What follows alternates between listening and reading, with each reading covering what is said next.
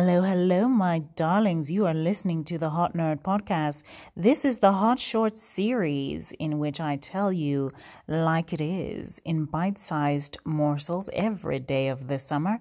You can hear my daily thoughts in very short morsels as opposed to listening to this fabulous voice for over an hour, right? Who needs that? All right, let's get into today's topic. We're talking about things that you need to run from if you do them in a relationship. And the biggest thing I'll say is criticizing yourself or other people.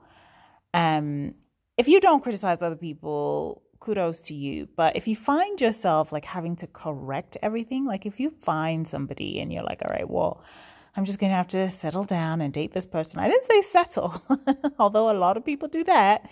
But let's just say you find yourself settling.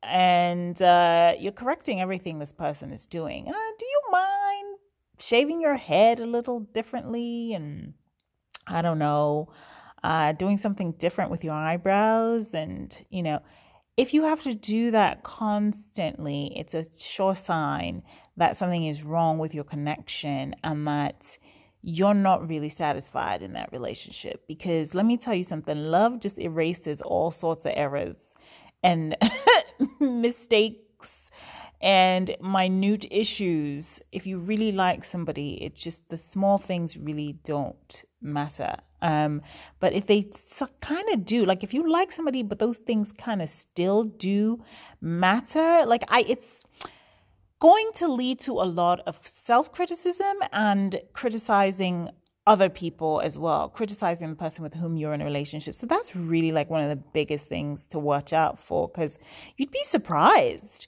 how people try to correct each other. Like they try to change each other. Like, could you be a little less this and a little more this? And so you're really trying to fit this person into a mold of what you really want, because he's not what you really want, right? Because if he were, you wouldn't have to do all of that. And sometimes that happens. You find yourself maybe fantasizing when you read articles. Like if you read, I don't know, what's the name of that girl from The View? Not The View, The Talk, not The Talk, The Real. Yes, The Real.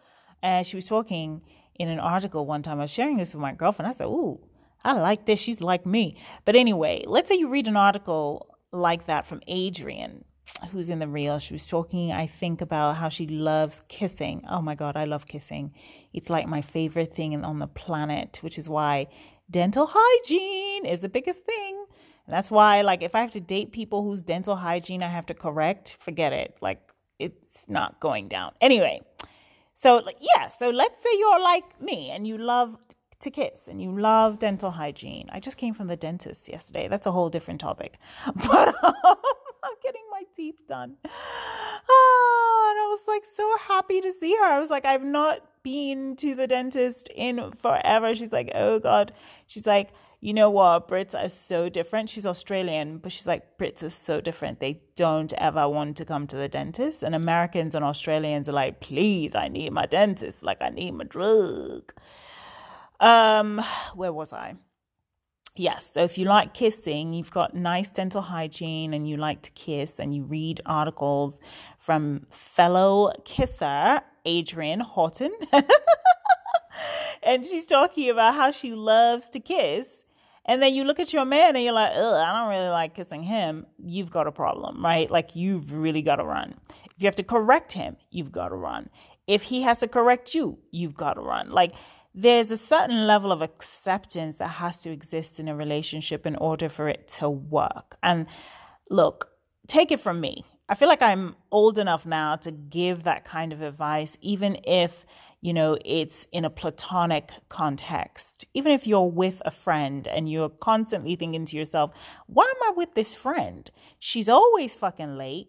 You know what I mean? And that shit is not cute after a certain age. If you can't meet up with someone on time all the time, it's just not cute. Lateness is not cute.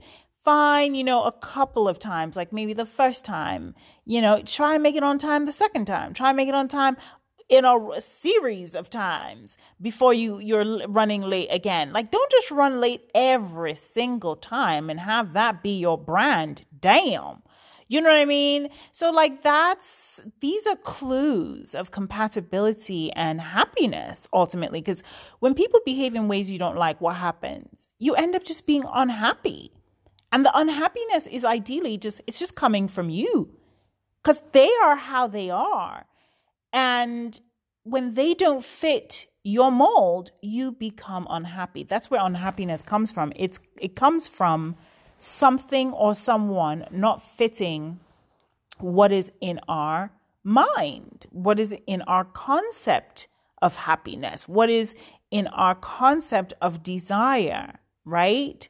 So you really have to connect that too with your own identity. Like if you identify as like a kisser. Oh my God, I'm such a kisser. I'm such a kisser. You telling everybody and their mama, anybody who listened to you that you're such a kisser, and you tell yourself you're such a kisser, and then you run into somebody who's not a kisser, who doesn't have great dental hygiene, and you're like in a relationship with this person, you're going to be like, okay, so I'm not happy. Why are you not happy? You're not happy because you have identified yourself as a kisser and this person is not.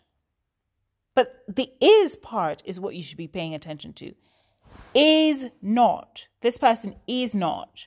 All right. That's who the person is. Like, and then you want to come in and change it. Who gave you permission to rearrange me? Certainly not me. Right? You can't change him. That's who he is. If you're a sportsman or a sportswoman, sportsperson, and you start dating someone who doesn't like sports, and that's fine. Like, everybody doesn't like sports, but you date somebody who doesn't like it and you expect the person to like fit into your mold of this like power sports couple, you're going to be disappointed, right? Because it's not fitting into your vision of like what a sports couple is supposed to look like. So I would say before anybody enters a relationship of any kind, platonic or otherwise, like figure out who you are first. Like what's your brand? What's your identity? And then figure out whether the people around you are fulfilling that vision of your identity. Like, if you have a vision, for example, of being, a great businessman who is paired with a great businesswoman, that's something that you should just like really lead with. Don't think of yourself as a great businessman and then get a woman who's not into business at all, who's not into entrepreneurship, and who quite frankly likes to sit and put on makeup, which is, I love that. Okay, you go girl. And then be mad and then be unhappy and say, oh, well, this person's not fulfilling my vision of what a power couple in business is supposed to look like. Well, that's who the person is. You can't go then into the relationship and start trying to correct the person, trying to shape the person into an entrepreneur. She was never that. He was never that. And this people have learned, I think, the hard way in relationships. They've learned that you cannot fit a square thingy into a round thingy. I was going to say peg and hole, but I don't know. I just didn't feel like saying that. You can't fit a cardboard box into a vagina. I don't know. God, I got to get off here. That's it for Hot Shorts. I'm going to be back with more. Tell me what else you want to listen to. You can go to anchor.fm/thehotnerd. It's your girl, China Noel. Thank you for listening. You can catch me on Instagrams at Chinagrams if you have it. It's been a pleasure. I'll be back tomorrow since this is a series. Thank you for listening.